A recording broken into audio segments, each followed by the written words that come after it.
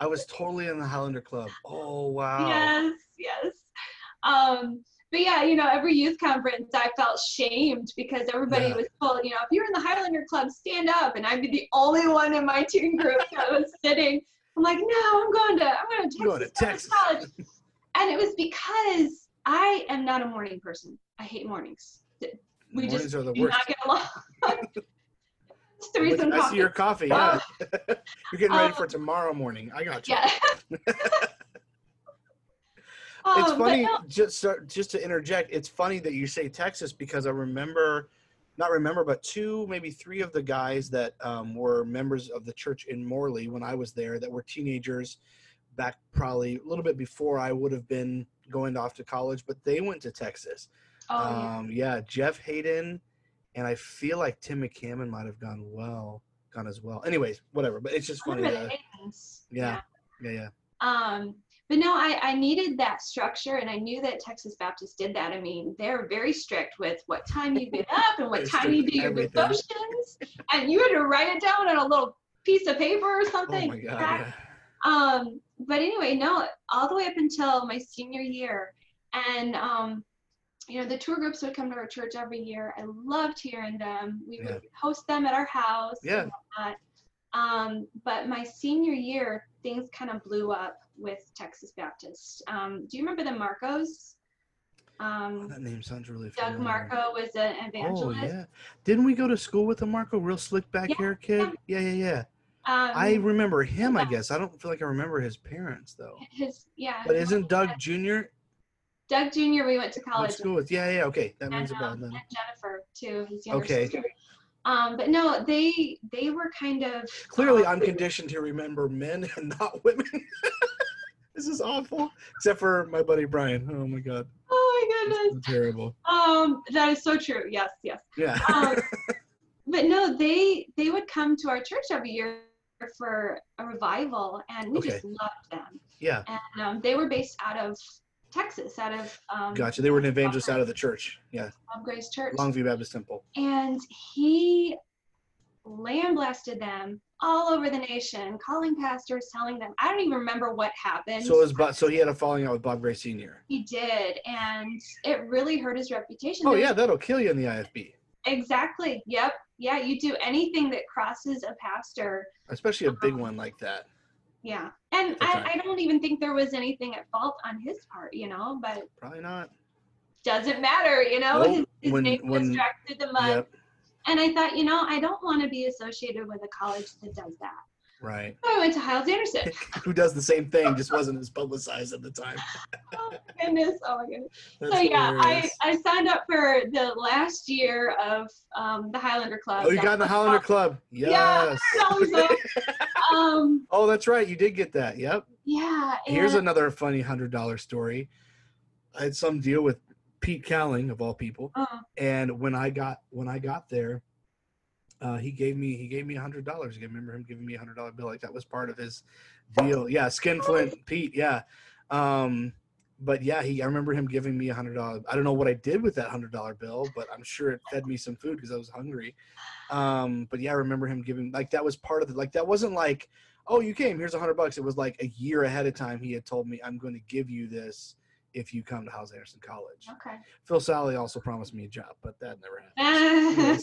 Please continue.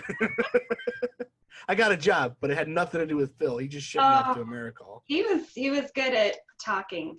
Yeah. Oh yeah, he was great at it. He's a salesman. That's all he was. Yeah. Yeah. Yeah. The job he would tell too, but that we're all available for everybody to take, and then you get there, and all of a sudden it wasn't there. It was smoke and mirrors. Yeah, and for the girls, it was even worse. Oh, because all you had was AmeriCaller on campus, right? That was pretty much it. Yeah. Until a little bit later, they kind of got a little more lax. They relaxed. They had to. They needed the money. You got to pay the bills. Now, okay, I got to ask you this. So, and I know you have more to say, and I don't want to interrupt your, getting to college and all that. Did you work at AmeriCall? No. Okay, you didn't work at AmeriCall, but I'm sure you had close friends that worked at AmeriCall. Yes. So if you don't know the answer, this is guys, I'm just going to say this to the audience right now. I didn't write this down. She doesn't know. This is an unprepped question, so she may not know the answer. That's okay. Do you know whether or not the girls' checks had to run through the college first before they could get paid? Do you remember that being a thing, or is that doesn't really ring a bell? Doesn't look like it rings a bell. That was not anything. I Never don't had know. to deal with it. Yeah, Yeah. feel like I remember them having to not only their check. I feel like their checks got routed legit straight through to tuition and then tithe, and then they got to keep what came after It that. probably I did. could be incorrect, but I need to find out. You know, I need to figure out what's Yeah. what on that, if that's legitimate or not. I worked in the yearbook office, and Okay. I was paid. I can't remember what they called it, but You worked in the yearbook office from the get-go, right? What year did you get there? I got there in 2003. Okay, so you were. I did not start work scholarship. My parents were like, you know what? We want you to just study, work hard, get. Oh, that's why you grimaced. Yeah, okay. I got you. But doing the freshman classes, you didn't have any classes on Mondays. Yep. Which was nice, but that's great. I was so bored. For the first couple months, I'm like, I need something to do.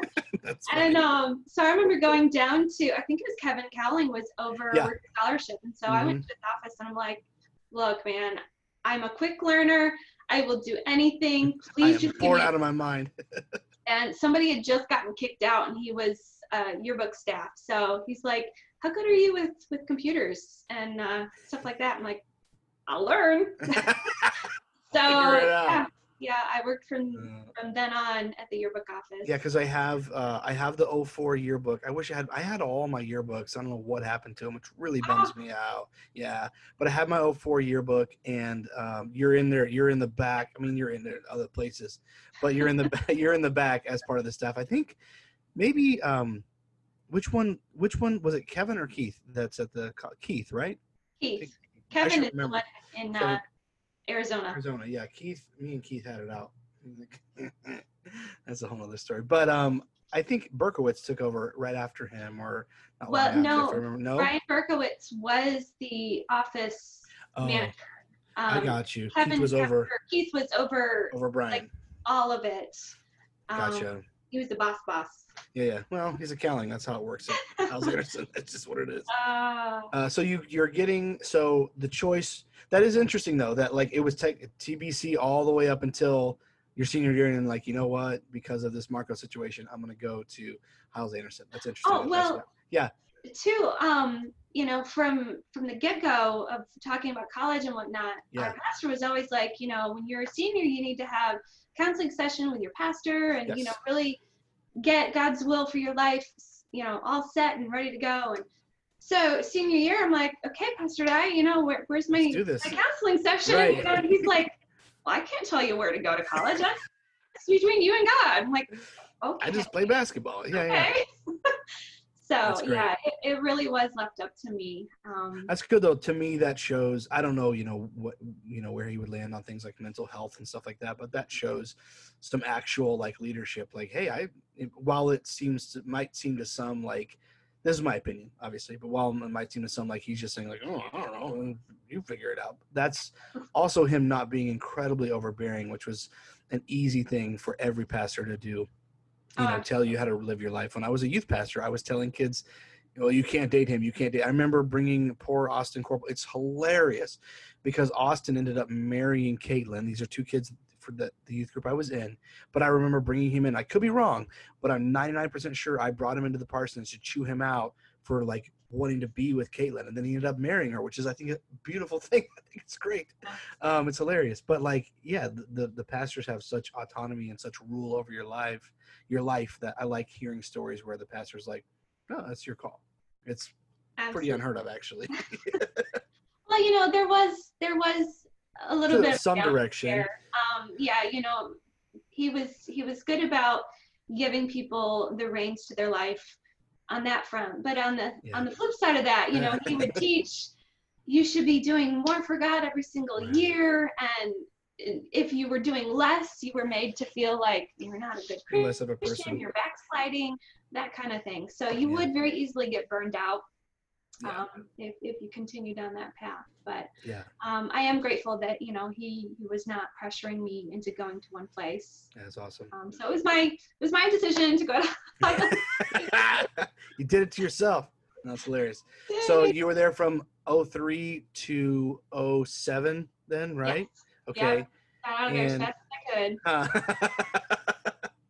I always like to hear different perspectives, because no one, even though we all were at the same place around the same time, no one has the exact same perspective on everything. You did work in the bus ministry for a time, is that correct?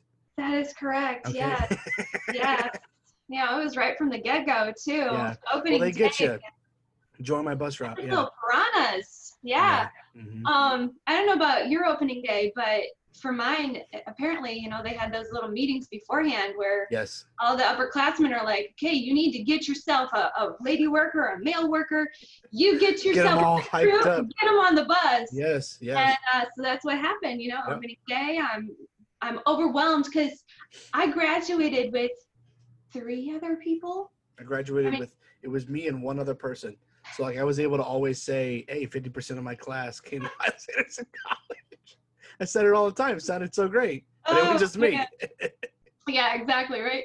But yeah, I graduated with other people, but they all kind of bailed on me. And so I was by myself. How dare they? Of course, I knew people that were going there, freshmen, you know, from camps and whatnot. It's still scary. But it is. It's terrifying. Scary. And this was my first time being away from home. And yeah, and the big thing is that this is not just like people look at it and say, okay, it's college, but you got to understand, people like me and you and many others, like while we went to youth conference and while we did these other things, we were always part of a group, and we were never on our own. Yeah. And this whole big new, brand new, away from home for more than one night, like that's a big, like that sounds crazy for you to be 18 and that to be your life, or 17 or whatever. Like between 17 to 20 years old, you should have already been out of the house a lot. We weren't allowed to. Yeah. And now all of a sudden our parents are like, no, you go live in this room with these 5 other people you've never met.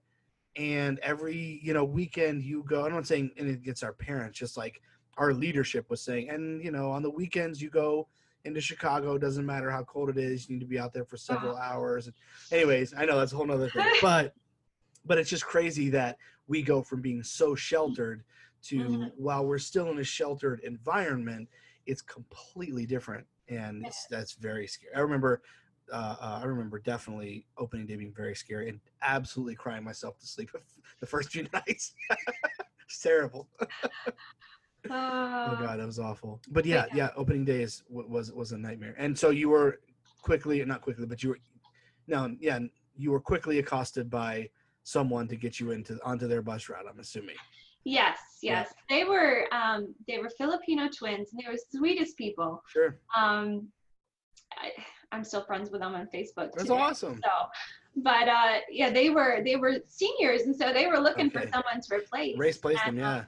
You know, they were very helpful at getting me my room. Oh yeah, I forgot about that. Yeah. Comfortable. Yeah. And, hey, do you have anywhere to be on Sunday? And you know, just that. Slip it right in there. Yeah. Now that I've done all this stuff for you. Yeah. And I was, you know, just overwhelmed by the whole experience from the get-go. So I'm like, sure, I'll go with you. You know, why not? It's all over. That's all she wrote. Did you join that bus route? Is that the bus route you joined? Yeah. I did. Yes. Yep. It was Division I when I first got there. Okay. And Division I was huge because John Francis was over the entire college bus ministry, but he was also Division I leader. Yeah. Mm-hmm. And Chris Saddlemeyer was my bus captain. Oh God. But you know, the meeting itself was so intoxicating. It's just like, wow, this is so much different than my Saturday meetings. Oh, you know, right. Yeah. 5 or 10 people showing up at the church. Yeah. And we would only be out for just a couple hours. You know, growing up. So that's what I was thinking for Saturday soning and bus route, but oh no, I was so wrong. Could have been more wrong. just the drive there with the ladies riding the bus, it took almost an hour to get there. Yeah. Because we were on kind of the north end of Chicago. Okay, yeah. That's right.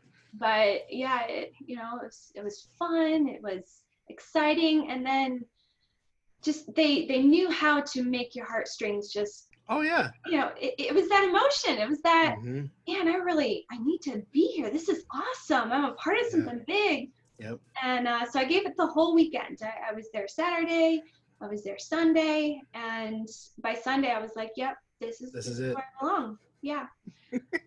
It's such a scam. Oh my goodness. I'm trying to remember. I don't remember that well how Charles Osgood was my bus captain. I don't remember how exactly what he did, but like Charles had that kind of he had a quality about him that was very, like, he was very stoic. He didn't talk a lot. He was very reserved, but like he made you, and I'm not saying everybody, probably all the bus captains were like this. I don't know. Everyone was a carbon copy of John Francis or Ricky Torres or someone.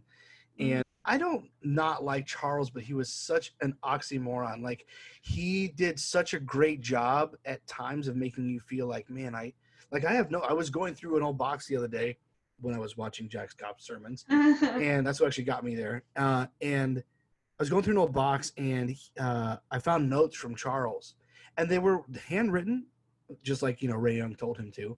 They were handwritten, and they were very, kind, and like, hey, I really appreciate. And this is the same guy that every Sunday night would stand up on Night Bus and yell my name in front of all these other comrades of mine in the ministry and tell me what a sorry sack of crap I was because I didn't bring, and I was terrible at the bus ministry. I didn't bring visitors. I could get souls saved because that's a lie.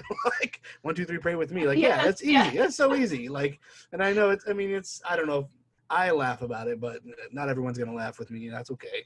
But like bringing new people, I didn't do it. I tried so hard.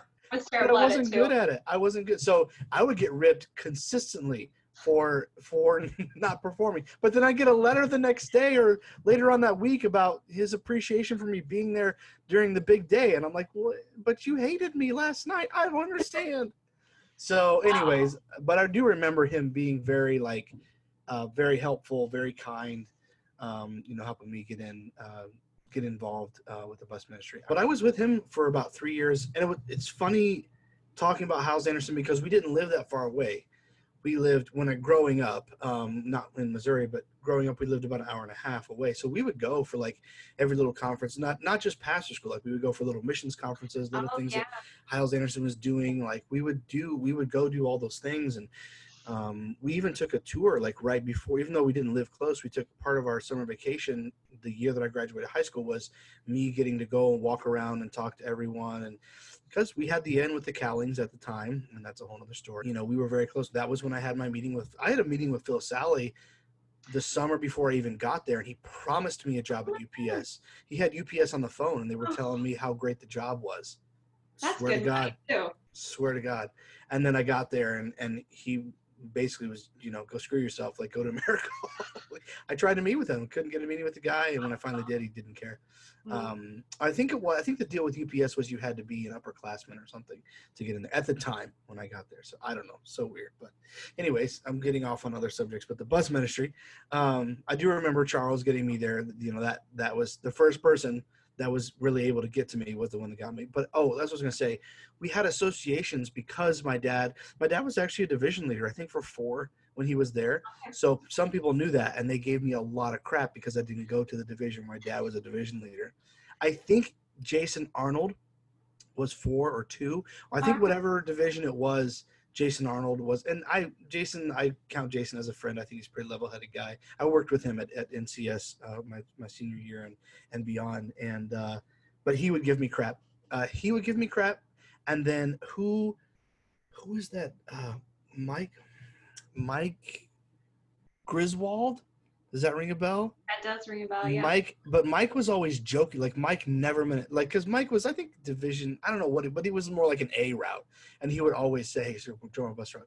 Like every time he saw me, he would tell me to join his bus route. And it was an ongoing joke. Like it wouldn't matter what was going on or where I saw him. The 2 catchphrase guys that I remember, and they're more than catchphrase guys, and I'm really close with John Keister now, but it was Mike Griswold, join my bus route, and John Keister, have you gotten your Divine Intimacy kit yet? Those are my 2 favorite punchlines that I remember from Hyles Anderson.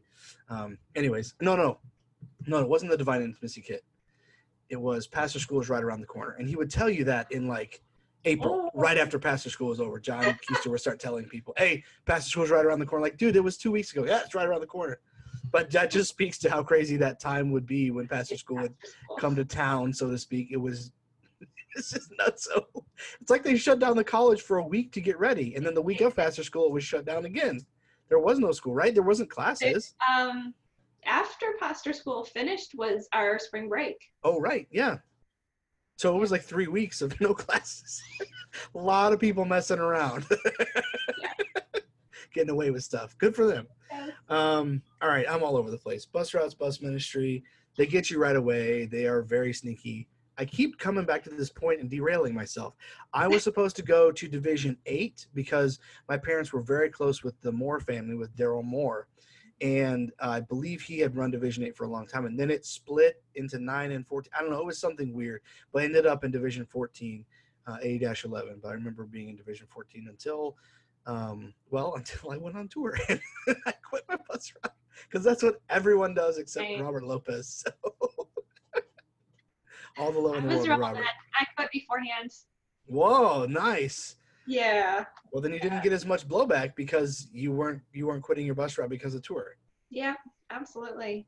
No, I gave the bus route and the Chicago ministry a good 2 years. And it wasn't just that's a lot of your life. I calculated like how much time I actually spent in Chicago or away from the college during the weekend. It was like 24 hours. I believe it.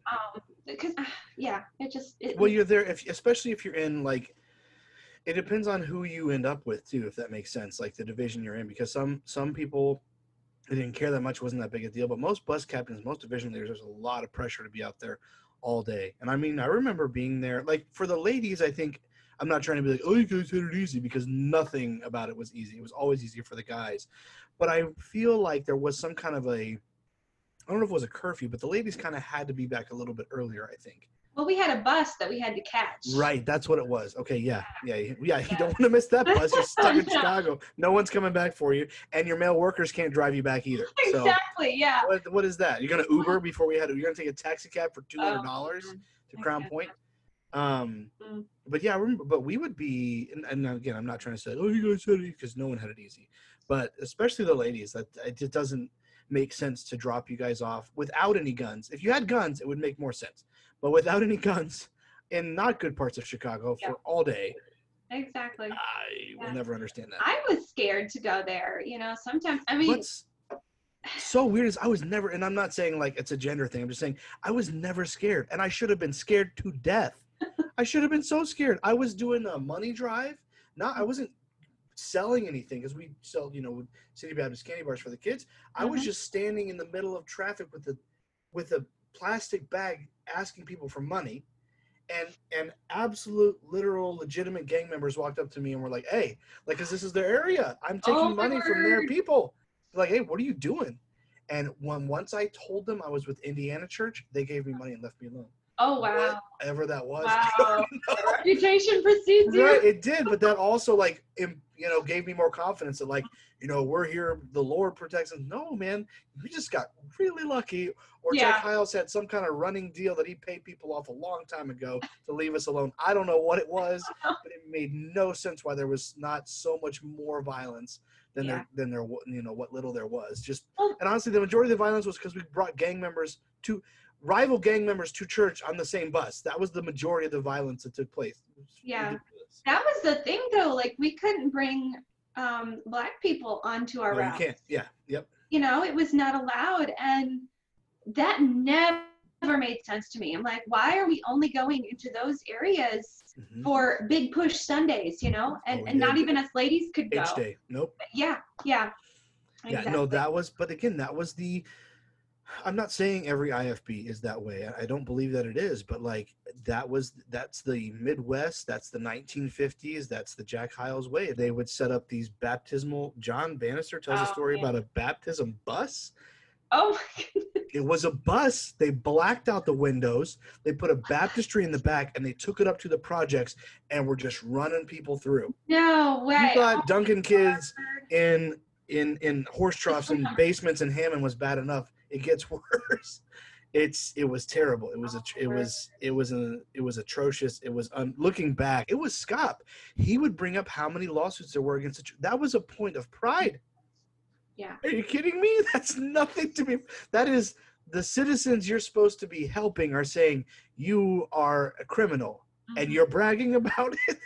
It doesn't get more ridiculous than that. But yeah, he would bring that up often, very often. And I would see the lawsuits happen. Did you work at Teen Center at all?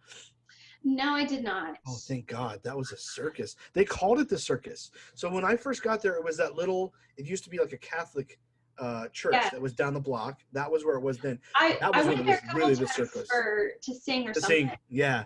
Oh my God. That was the stuff I saw there. I didn't see anyone sexually assaulted. I will say that, but I saw everything. Well, no, that's not true.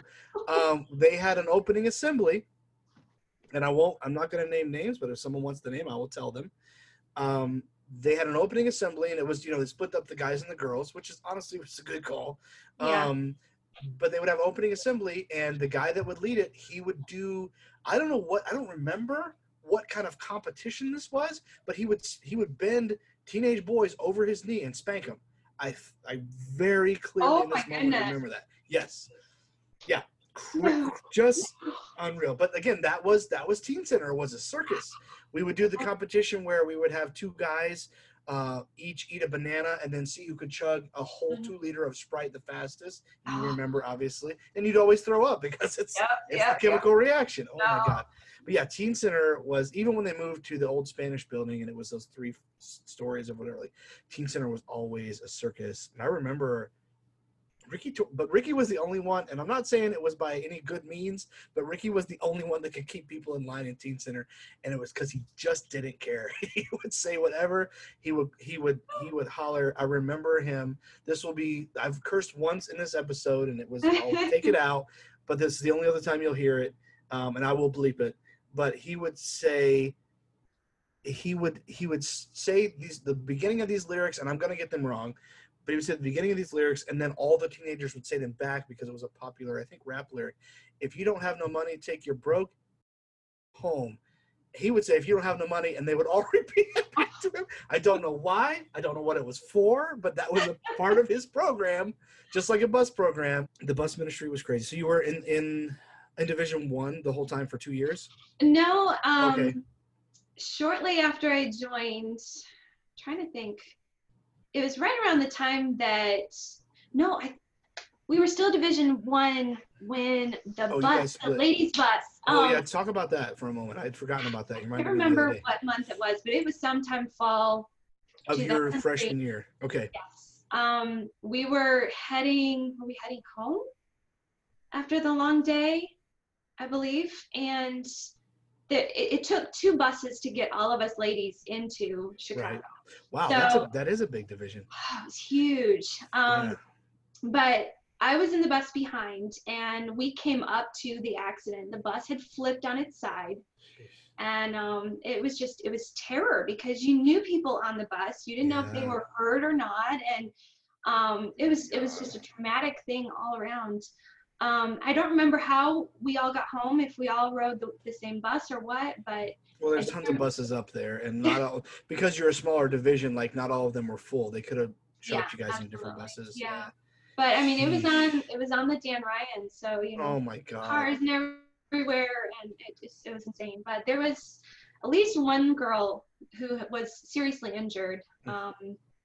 Who should have sued. Yeah, absolutely. not yelling at her, but yeah. It took her a while, many surgeries, and I think her major was like secretarial. Oh no. And she'd messed up her hands. Oh. So what a nightmare. That's bad. But do you remember what caused the accident? It wasn't bad weather, I wouldn't think. I don't remember. Yeah. I don't remember, but it flipped somehow. So anyway, they split the divisions up, and Chris Sotomayor was put in charge of Division II. Okay. So I mean, we were the same area, right side by side. But I literally walk across the street from our bus route and be in Division I. Right. But yeah, he was the division leader from then on, and it was crazy.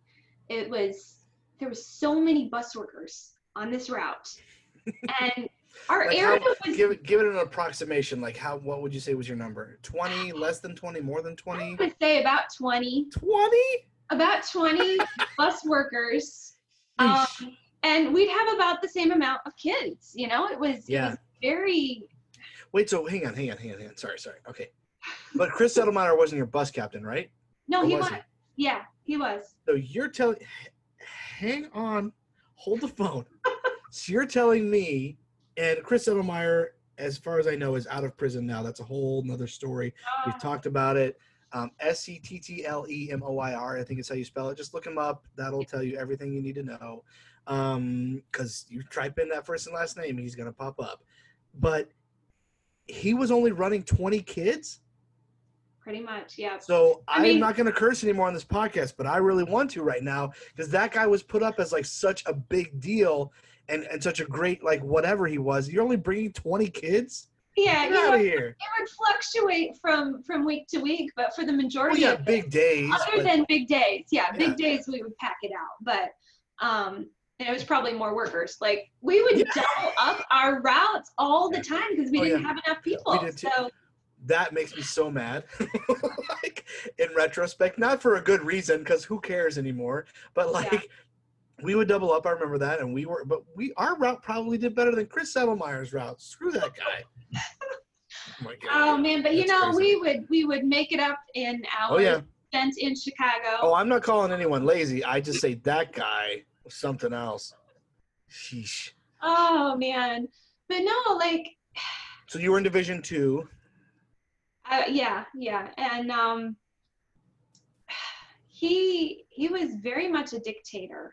I had kind of gotten fed up with, spending hours and hours on the bus route and not really feeling like I was making a difference. That was the problem. No, not with that level of workers. Like, there's no way. Seeing the same kids every Saturday. Exactly. And the thing was, you would kind of have to time it. Okay, I'm going to spend an hour at this person's house and then try and catch this next person while they're eating so we can eat with them, or it may be freezing out, just close to zero, but not zero yet. And still freezing. Once you get below 32 and you have the Chicago wind chill, doesn't matter if it's zero. You're done. Absolutely. But time it to where you go to somebody's house and then go into the local coffee shop and warm up the next hour. Because going door to door at home was different. You'd knock on a door and actually knock on the door. Right. And Chicago, you wouldn't go for hours and hours. You would go for an hour and a half, 2 hours. And if it was too cold, your pastor would be like, don't go today. Yeah, he was smart. Not Hyles Anderson. Oh man. The apartments, though, I hated those. I hated it. You would press buttons to be able to get someone to unlock the door. Yeah. And, oh, my word, I just felt like I was violating people's trust. Yeah, you were. I'm not trying to be unkind to you because I did the same thing. I was.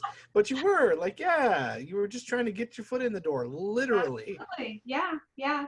Just so that you could write it down on a sheet of paper. So that I went talked to 2 people and gave the plan of salvation to 2. Oh, that was the minute, wasn't it? 2 is all 2. It was a minimum of 2 hours, 2 people. Was it 2 hours or no? I feel like it was 2 hours. Remember if there was a time limit? Because people that had the Soul Winning Club as their ministry, they would go for like an hour. Yeah, they didn't on care. Saturdays. I totally did that for a while. Yep. But that was all the A ministries. A ministries didn't care. Like they had the C ministries with all the pressure on them to bring in all the craziness, and the A ministries were just like, we're done. We went for 20 minutes and that's it. But honestly, towards the end for me, like that activity report was a joke. Like I just wrote whatever I wanted. Yeah. I just made sure the numbers weren't crazy. So like Porsche wasn't going to be like, oh, you said you talked to 100 people. Like, oh no. So yeah. But yeah, I feel you on Chicago and the how cold it was and just trying to time everything just right. Again, the guys got it way better than the girls. Like we had a car. I could hop in my bus captain's car. It was warm. Actually, it wasn't. Charles didn't have a car. Josh Griffin had a car. He had a nice little the Grand Prix. I don't know. I can't remember if the Grand Am or the Grand Prix, but whichever one is smaller, that's what Josh had. Okay. And when Charles wasn't in it, we would listen to Greater Vision. When he wasn't, we wouldn't listen to Greater Vision. Wicked. And I know, so sinful. But yeah, we had a car and we had our regular stops. But Charles was a workhorse. Like he would keep us out beating the streets. But like once I got in my rhythm and met my Ricky and Natalie and Mario and Eddie, once I had my regular kids that I knew I could hang out at their house and not get in trouble because they wouldn't tattle on me, like we would have to go play Xbox, we'd have pizza. I had good times with those guys. Me and Ricky watched so many bootleg movies. Yeah, like all the time. Like that was great. That was fun. Especially when it got like cold, yes, but also when it got hot. Like when we first got there, when we were leaving, not so much when we were leaving, but when we first got there, it was so hot. Like being able to sit in Ricky's AC or at least have the have the fan blowing on me was nice. Yeah. So, but yeah, it was a crapshoot. Chicago was a crapshoot. Oh man, I hated the big days. They were a nightmare. I remember Charles. I was thinking about this earlier when we were talking. I remember Charles having me. I don't know. I know he would call off work one day during the week during a big day, but he had like a regular actual job, you know, because he was there for the summer. And I think he was at, I don't know, it was a trucking job. It was all trucking. But like, anyways, he would call off and then he would pressure me to call off too. And I'm like, dude, I work at AmeriCall. I'm on like my third written. I'm not going to have a job if I call off, you know? So, yeah, it was ironic, but yeah, I remember big days were, that was when we would have much longer Saturdays and so much more pressure. And then you would do, remember the Sunday afternoon, you would have to go whatever you promoted, like pony rides, or I remember one year, what were we doing? We were standing on top of buses throwing candy at people, like just bizarre. I remember that one. Oh yes, we were doing that. Just ridiculous. I bet it was division specific. So you guys did whatever you did, but like, did you have any like events? Say again, a Carnival Sunday? Yeah. Well, one was going to some arcade. Yes, I remember that. Was it the one? There was one up in Chicago that had like go-karts. Mm-hmm, yeah. That's. I think everyone went to the same one. I don't know if it was the same time, but we all kind of used the same spot. Yeah. Which makes sense because they were probably like real lax on insurance or something, and that's why we went. You know, we knew the spot. I'm sure that's what it was. Yeah. But yeah, I got fed up with, you know, just the hypocrisy of all of that. Just, you know. Well, and you were saying like there's so many. You got to the point where you just realized there's just so many of us. Like there's one per kid. Yeah, I wanted to make a difference, and that's why I joined the bus route to make a difference. And I didn't really see much of a difference in Chicago routes. There was many things that kind of made me think, okay, you know, maybe I'm in the wrong place. Let me rethink this. One was Chris Settlemeyer was dating a girl from our bus route. And I was gonna say something about that because I have heard. Do you mind if you remember? Excuse me. Any names of anyone that was on your bus route? Your workers? Do you remember anyone? Jackie, you don't have to share names if you don't. Because I remember talking. Leia. Okay. Can't think of their last name. I remember. I think it was a dude that I've talked to, a friend of mine on Facebook, talking about just how weird. I mean, he was a weird dude. Like that's just, and he had a lot of swagger for sure. Jay Rosario. Who? Jay Rosario. Okay, the name rings a bell. I don't recognize. Probably a face with it might help, but like, I remember talking to someone, them saying like he was just spending incredible amounts of time at the same house or whatever it was. So, but he was actually dating someone on the bus route. Well, he was dating a lady worker. Okay. I see what you're saying. Okay. And that was prohibited. Were they engaged? No. Yeah, that's 100% against the rules. Yeah. Probably was probably part of the split up when they went from like he became division leader or something, and that might be how he got away with it, or he was just chill with John Francis. Who knows? I think they were just kind of doing it, you know, hiding the relationship. On the DL, I got you. Everybody. Yeah. So yeah, that was part of it, and then just being one of, so many 20 workers with 20 kids. I'm like, you know what, I'm done. And I remember going up to Chris and saying, you all don't need me. I don't feel needed. You don't need me. I'm going to go find something that works better for me. And he just got in my face and he was like, this is God's will for your life. You're leaving God's will, and this is where you're supposed to be. And I'm like, yeah, you don't know God's will for my life. You're not me. See ya. And I never came back. Good. Kind of ministry hopped for a while. And finally landed in the chapels. Nice. And what was that experience like in the chapel ministry? Chapel ministry was more traditional, different. Yeah. It really depended on who the chapel pastor was. Sure. Danny Brannon. And he was super cool. I feel like I remember that name. Do you have thick black hair that was slicked back? Yes. Yeah, I know who that is. Yeah, Danny was chill. He was on fire for God, as we say, but he was a chill guy. Yeah, I remember him. Yeah. So, it was the whole show. We would do nursery. They ran a bus ministry, and this is a traditional type of ministry. Yeah, absolutely. We had, our own altar call with baptisms and all of that. I mean, it was, if you wanted the church experience, it was there. That was the place to go. So, I very much enjoyed that, and that was my senior year. And at that point, I was just done. I'm like, this is a joke. I want to get out of here.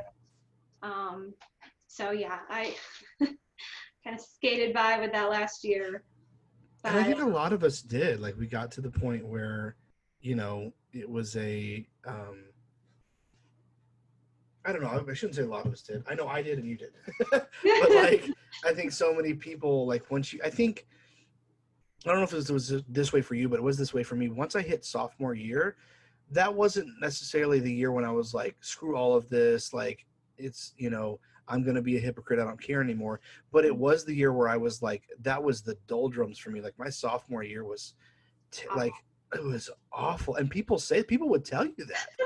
People that had graduated, people would tell you that from the pulpit. They would say, hey, your sophomore year is going to suck. And you'd be like, why? I'm a freshman. Why would you tell me that? Mm-hmm. But it was so true. Sophomore year was awful. I hated it. I just felt like I was suffocating all the time. Like I was never going to get out of there. Everything about sophomore year, from classes to dating to, everything about sophomore year was horrible. So, if you made it through that year, you felt like, all right, I can finish this. I'm gonna be alive. Yeah. And I think that's because sophomore year is when you realize, not when you realize the hypocrisy, but when you realize, like, hey, you get a closer look at upperclassmen, and you're like, they are getting away with all kinds of stuff. Should I stay committed? Should I be this good? That was I was really torn with that, because I was really sold out to my bus route and I wanted to be a good Christian. But then I was like, but these guys, they don't care. These upperclassmen do not care. And they didn't, and I don't blame them. And then by the time I got there, by the time I was a senior, like they put me, so I tried to set up my room my senior year. My sophomore year, or what year was it? No, my junior year. And me and Mike Labugan have recently reconnected. I think Mike is a good person. I really do.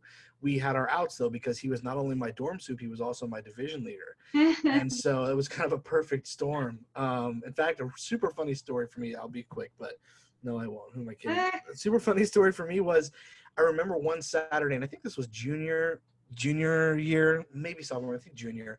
I remember me and him and John Warden, for some reason, John was he was the section leader right next to me, so we were always hanging out, but we were all going to Chicago together for some reason. And then we went to what's the place, Round the Clock, on our way up.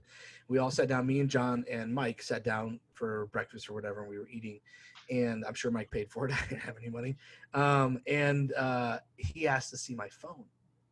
Well, there's all kinds of stuff on my phone, texts, and I don't know if I was engaged, but I was surely dating the girl who I would marry at that time. So all kinds of terrifically, not even, honestly, if I look back now, like, those text messages were vanilla, but like, really bad stuff. So that was on there. And of course I had some Green Day and some Legacy 5, the typical, rebellious IFB kid music. Yeah.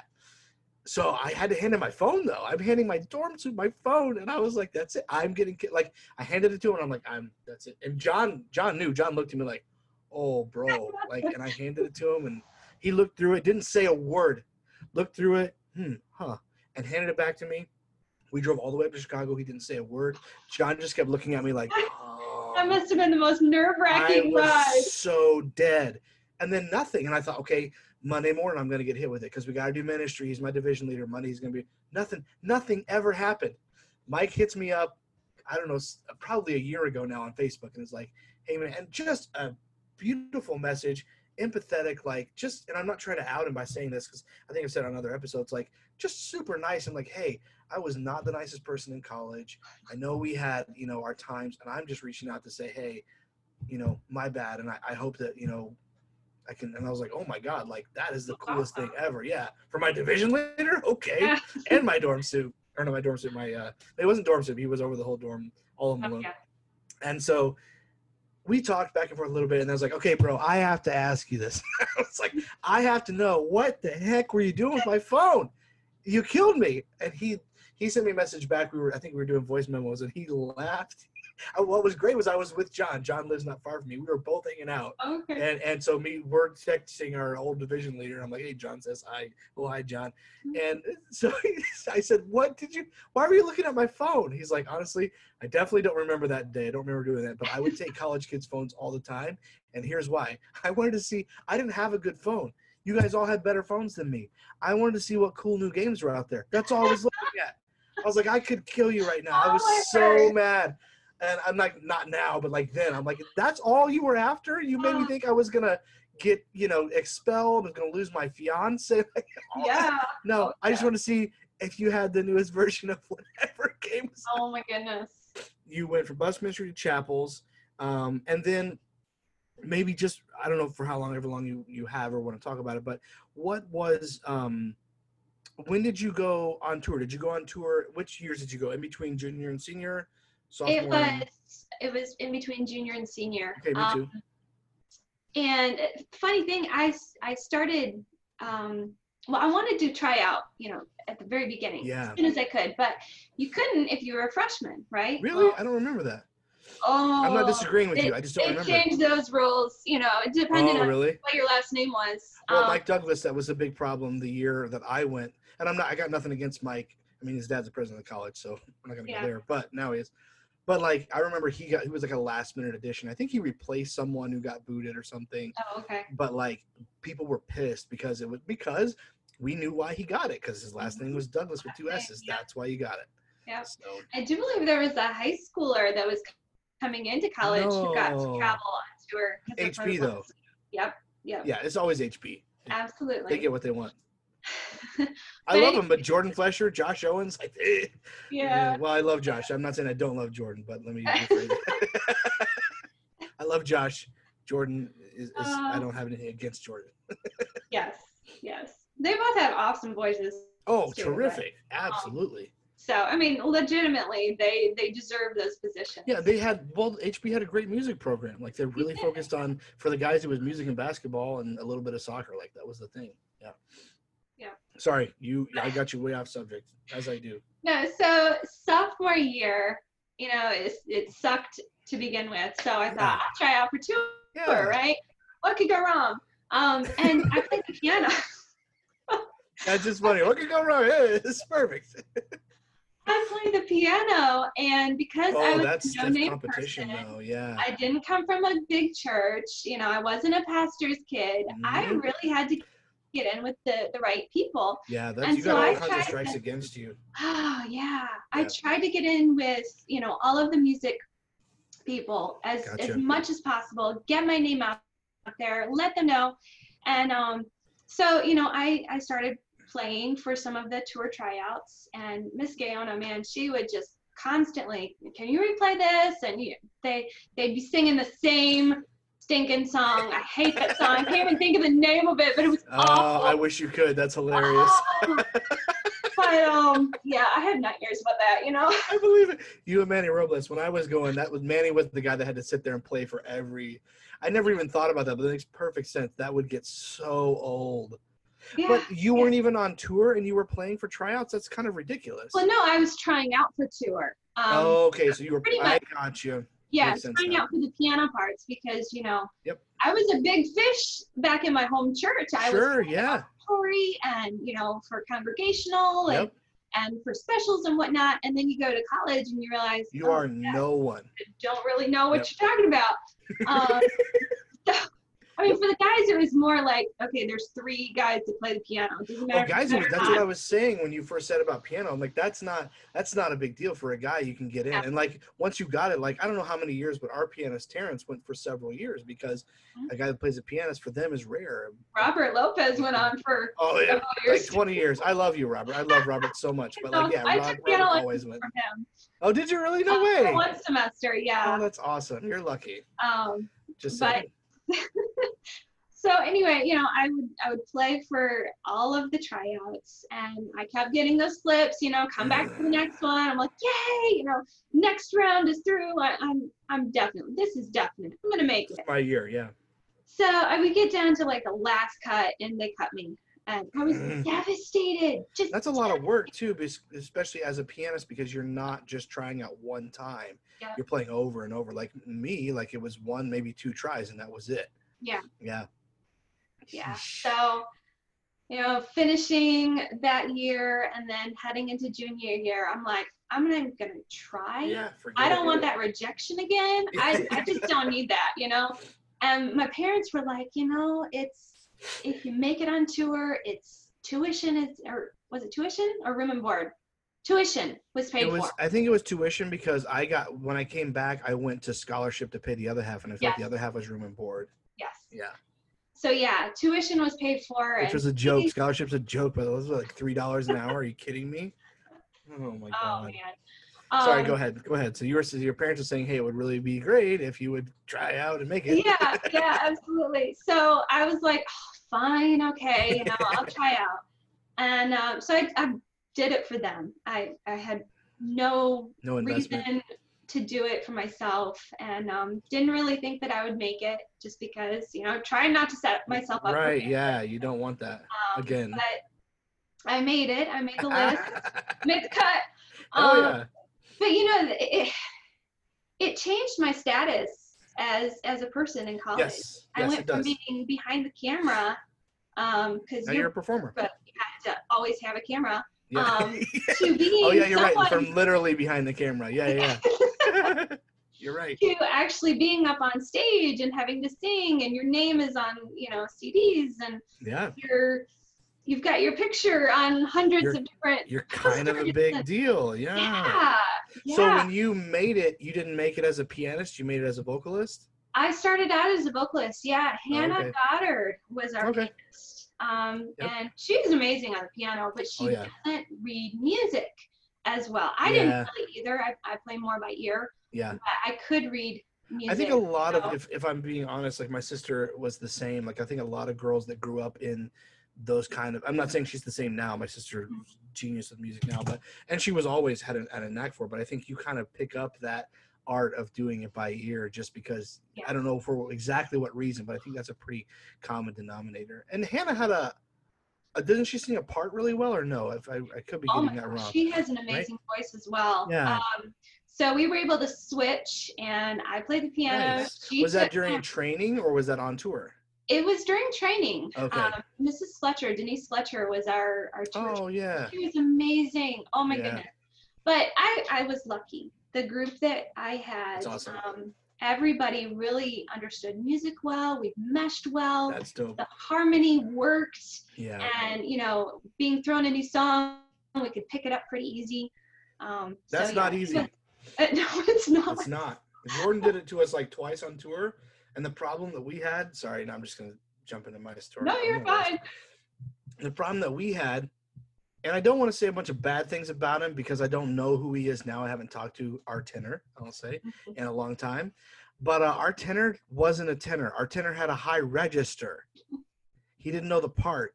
And so Jordan would be like, okay, we're going to learn this new Gaither vocal band song, whatever. Like, okay, cool. And then we'd sing it, and then our tenor would be all over the place. Be like, dude, we need you to listen to David Phelps here and get this down.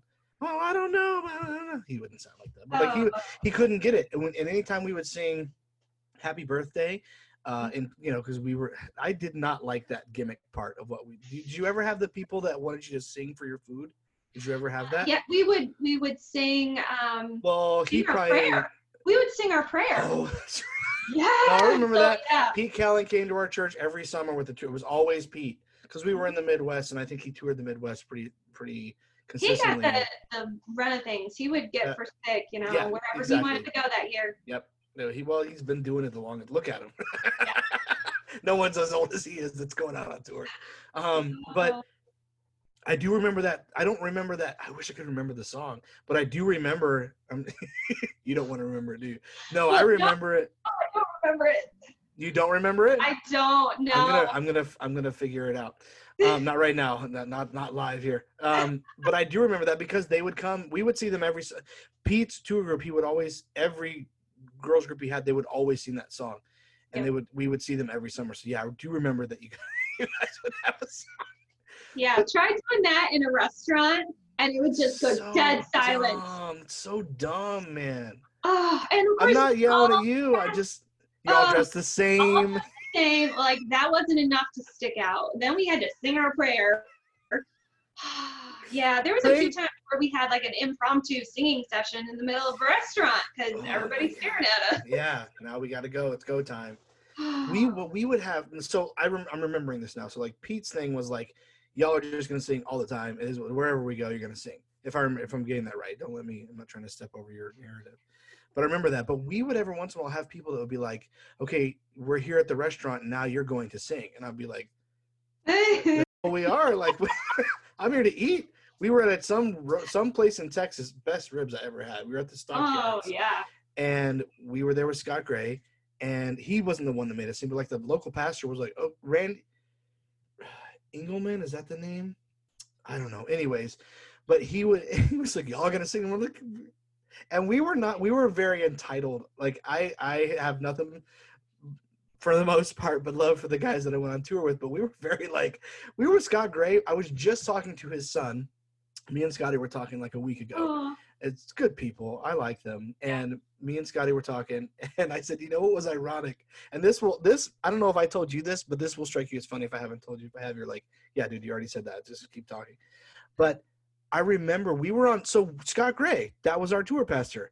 His dad is like Mr. Soul Winning. Mm-hmm. We went soul winning twice.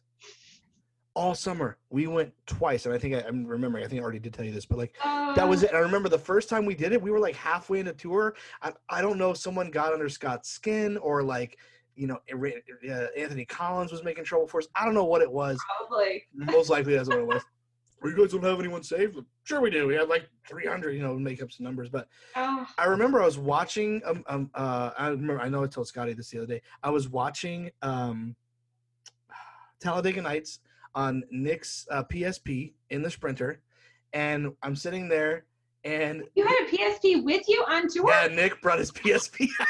No! We did all kinds of stuff. My God! We had 1 week where Scott had to be away for something, and Ken Scott was our tour pastor. That was the week. We went to a go-kart place. It was on the college. We went to the hotels we stayed in. I was like, we never get to stay in these guys. We ate whatever. And I remember us going to, I don't know what, it was probably not that great, but like Red Lobster or something. And I was like, oh, we went to the restaurant and I was like, oh my God. And then when we sat down to order and we were like, hey, what? Kim was like, whatever you just order, whatever you want. I don't care. And we were like, oh my God, this is the best thing. It's over $5. Oh my word. Right. It's the end of the world. It's off the value menu. But, no, I was in the bus and I had my headphones in, Nick's headphones in.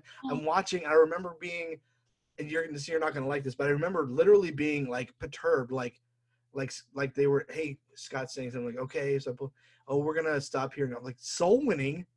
What? Are you kidding me? Like that was and that was the consensus. Everyone in the Sprinter was like, we're going to do what now? But then looking back, retrospect, we were with like Bob Gray's son, and we weren't ever going soul winning. Are you kidding me? That's ridiculous. But you have the opposite experience. Right? Like you guys went all the time, didn't you? Yeah, he should have been Dr. Gray's right. son. No, it was our thing. Like we were gonna win the most people to the Lord. Numbers, competition. And I remember rounding up the end of the summer, it was near, if not over 800.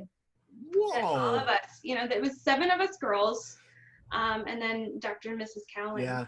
But yeah, every stop, gas station, that poor gas station attendant, whoever it may be, was going to get saved. Yeah, you're getting saved. Every single person that we, my God. saw, he would want us to get out and get exercise. Yes. When we stopped. Yeah. I was the one in charge of cleaning the van, so I'd be wiping down the windows and whatnot. So I got. Yeah, we really should have had someone in charge of cleaning our Sprinter. Bunch of college guys, and we was all boys. Poor Miss Jenny, like, because they had 3 sons, Steve-O, Phil, Bill, and Scotty, and like not Phil, Bill, Phil is he probably wouldn't like that. He's an adult. That's crazy. Steve is almost 2, but like I'm not almost 2. He's almost adult also, but like yeah, it was all dudes, and she was great. She was so gracious and kind. Yeah. And I remember I had a fiance at the time. Were we engaged? Yeah, I had a fiance. I remember getting in, summer tour, and things were dicey, and I wasn't seeing her, and Adam Rujo was flirting with her, so that made things awkward. And I remember like venting to Miss Jenny one day, just being and she just took it all in and listened to it, and just had a good heart to heart. But yeah, just yeah, we should have had someone cleaning the van. Because basically, if I remember right, I could be remembering this incorrectly, but I don't think any of my tour guys are going to watch this, so it's correct. But I feel like it would get to the point where like it was so bad that Scott would be like, "What is this mess? Like, you guys clean this up." Oh man, it was bad. No. That was the thing. Like, Dr. Cowling had this system down because he'd been doing it for years and years, and so like 100 years. Yeah. When we all came in, some of us were brand new, like me. Sure. But there were others that, had been on tour. They knew the routine. And so he laid it out. All of us had a job to do. One of the girls, Jessica Finley, she had the correspondence, all the thank yous we had to gather up, and she would send us. Oh yeah, we had our little name tablets that we were supposed to write a thank you to the pastor, and yeah, no, that for us. Never. I helped make those tablets. That was something the yearbook did. So wait, so every tour group got those? Oh yeah, with your name on it and everything. You got to pick out what if you wanted. I don't remember that. Maybe someone was doing that, but I don't remember ever seeing those things. Now you went. I got lucky. Year, didn't you? Yeah. I went summer of 07. Yeah. But it was Scott's. I don't know if it was Scott's. It was Scott's first year on staff, and so I think he started that Sunday school class for the students, for the college students. Oh, did he? Didn't he? I don't remember that. I don't remember. I don't remember, because I was still a teen center then. Sure. And then after that, I don't know what I did after, because I was on Stuart Mason's route, so I just kind of didn't remember. Yeah, that was really chill. Not Stuart himself. I'm not a fan of the guy, but this Stuart I'm a fan of. The other one, who also spells it right, I'm not a fan of him either. But no, I think because he was Scott Gray and he had the pedigree, he had the last name, he could get away with some stuff, and it was his first year. So I think probably after that things were more, regimented. But that year, no, man, he just did whatever. Y'all had. And we never matched. He hated us matching. He would be like, what is that? Like, we got in trouble because we saw, I think Ray saw us somewhere, out and about, and we weren't matching, and Scott got talked to because unless we had to match, he did not want us to match ever. He was like, no, man, that's dumb. Like, don't match. Yeah, no, he didn't like that at all. All the trouble to get matching suits for you guys. And... Oh, okay, look, we would match when we were at the churches, yes. But like when we were on the road, no. Yeah. Oh man. No, we would be able to wear our own clothes when we were away from the groups. Yeah. If we were with the people we were staying the night with, Gotcha. They would take us somewhere. We could wear whatever. But yeah, anytime it was a group, we had to. What was that like? Do you have any horror stories or anything you can remember? If it's okay if you don't. But like bad food, or just like you stayed somewhere and you're like, why? Yeah, you got one. There were a couple. I'm sure. Especially because Pete and Frida don't like.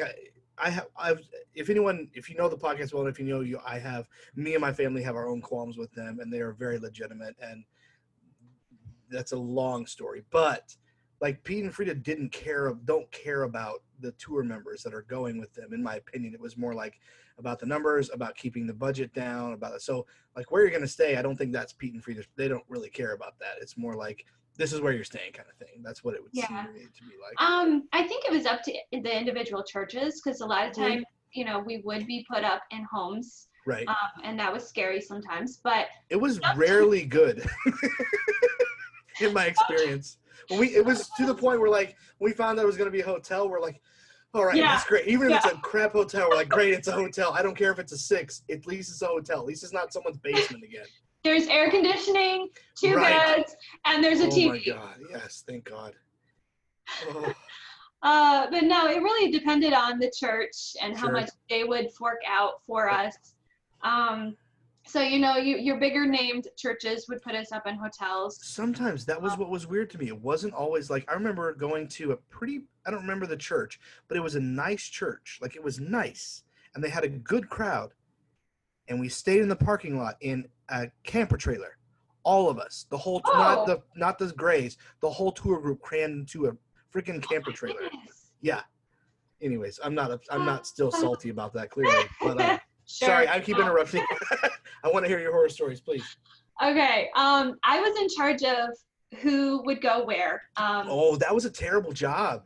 People didn't like you for that. I had to clean keep the van clean, and I also had to give everybody assigned seats because there was 7 of us. There was only 6 seats in the van, and so one of us, How did that work then? One of us would sit on a cooler.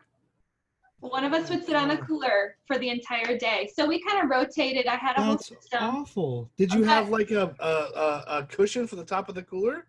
Well, I don't remember exactly. There was so much stuff packed into that. I'm sure. That, you know, pillows did you guys, or whatnot.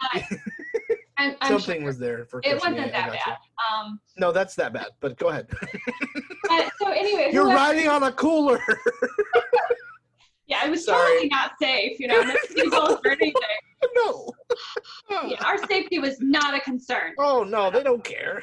But now, did you have a van or a Sprinter? It was a Sprinter. Okay, gotcha. And the whole back of it was it was storage. Kind of like our closet. It would hold all of our tour clothes. Hang your clothes. And anytime there was a big bump, all of the clothes would fall down. Yes, I forgot about that. Yes. But anyway, so whatever row you were in, that was who you were going to bunk with for the night. And me and Joyce Garcia, she was always the one that Doc would be like, oh, this girl, she's got an amazing testimony, and she put herself through I'm a Baptist, and then put herself through college, and got her siblings to go through. And I remember hearing that story. Yeah. You know, very exploited as far as her story. It's just about every night that she had to tell it. But well, here I go again. I had Mary Schloss on, and do you know Mary from college at all? Oh yeah. Yep, okay, but she told me, and you may already know this, I don't know, but she told me, because she traveled with the Callings, and she told me that they tried to pump up her story.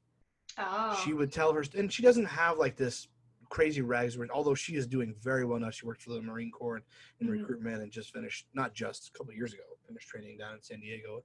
But they would like come to her and be like, but didn't your dad do this to you? And they would try to like make her story, they would try to falsify her story. Wow. Like talk her into, I'm not saying that's the case with Joyce. I know she has a very interesting story, but they would try to pump her story. They would come to her consistently and be like, yeah, but wasn't there a little abuse? And she's like, no. Like, why are you trying to talk me into something that didn't happen?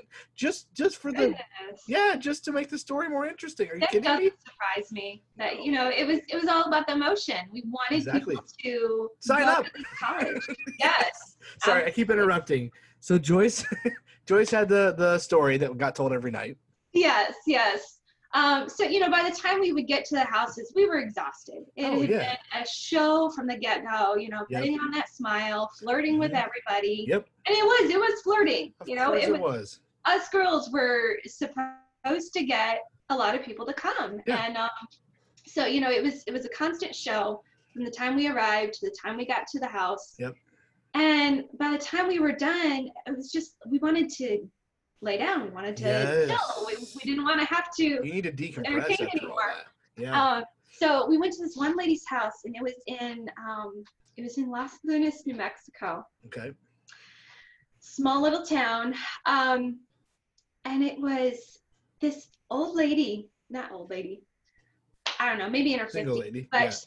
single. And you could definitely tell why, because the house was covered with cats. No. Now, I'm allergic to cats. Oh, no. And so I'm like, oh, crap. This is going to be one nightmare of a night. And so her living room, dining room, everything was cat hair. Yeah, just dander everywhere. We go into the little bedroom that she had set aside for us, and it was just a queen-size bed for us to share. And the comforter on top is just covered in cat hair. I'm like, seriously, you couldn't have washed it or something? So I'm like, okay, well, it'll get better. We'll pull the sheets back. It'll get better. Sheets were covered in hair. Seriously. No.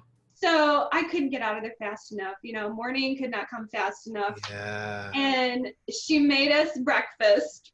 Of course. And put our plates and our forks on the cat hair. Oh, no. I'm like, I'm not eating. Just not. No, I'm not hungry. And then she packed a lunch. Yep. So yeah, that was. Oh my God, that's terrible. I feel bad for complaining about sleeping in a camper trailer now. That was not the worst. Oh, I'm sure. It wasn't. Surprisingly. Yeah. No, not surprisingly. Tell us. We want to know. Unless you don't want to tell us. That's okay. So we went Southwest. Okay. And it was amazing. I loved going Southwest. But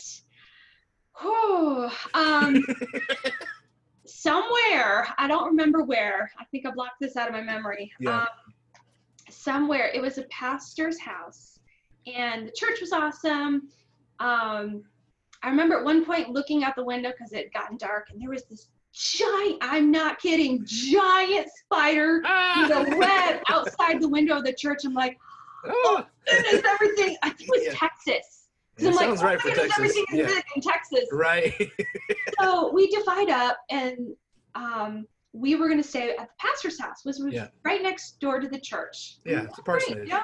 Grab your stuff, let's go. Yeah, it's going to be easy. We drive our, because the wheels on the luggage, we drive our luggage up to the house, and it is this shack. I am not kidding you. It is not a trailer. It is not a house. It is a shack. We walk in, and he's like so proud of the place. He's like, yeah, we had this trailer, and we built this like porch on it, and then we had to get rid of the trailer, so we built the other part of the porch to make a house. There was So you have two porches? There was a 2-inch gap from the bottom of the wall to the ground. There was no floor. It was dirt ground. You're kidding me. So the rooms were very rickety. The beds were, I felt like I was living in the prairie days. Like this is Swiss Family Robinson. Oh, it was awful. Because, remember the spider? I'm thinking, you already. The house. There was crickets everywhere, jumping all around us. Because you had the lights on, all the bugs were coming in. Trying to keep them out.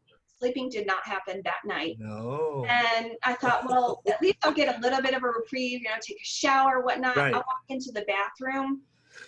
They built the bathroom around the tub. And it was just as rickety and scary, and I could not get out of there fast enough either. Oh my God.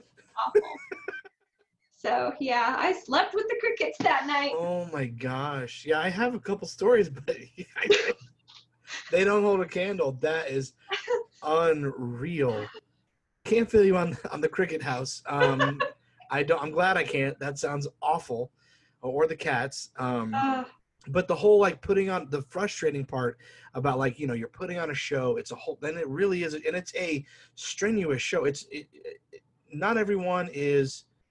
I grew up singing, so I knew how to sing, but I still was just every night petrified. I was so scared. I think it got a little bit better as we went on, but I was still scared every night. And for me, the scariest part was not singing, because we had the dumbest setup ever. We had 2 leads. I don't know why. I love John Mingy. John is a great, awesome person. But why did we add? No. I think what we did, I think we added I'm not going to say his name because I talked so much crap. We added our tenor. You watch, I'm going to slip and say his name and have to cut it out here. But we added our tenor, I think, towards the end of training, which is always a bad idea. Like, didn't we have, we had a semester, right, for training? Because that was when we found out who made tour. I think we had a semester. I think you're right. Yeah, that's spring semester. Because you don't know. No.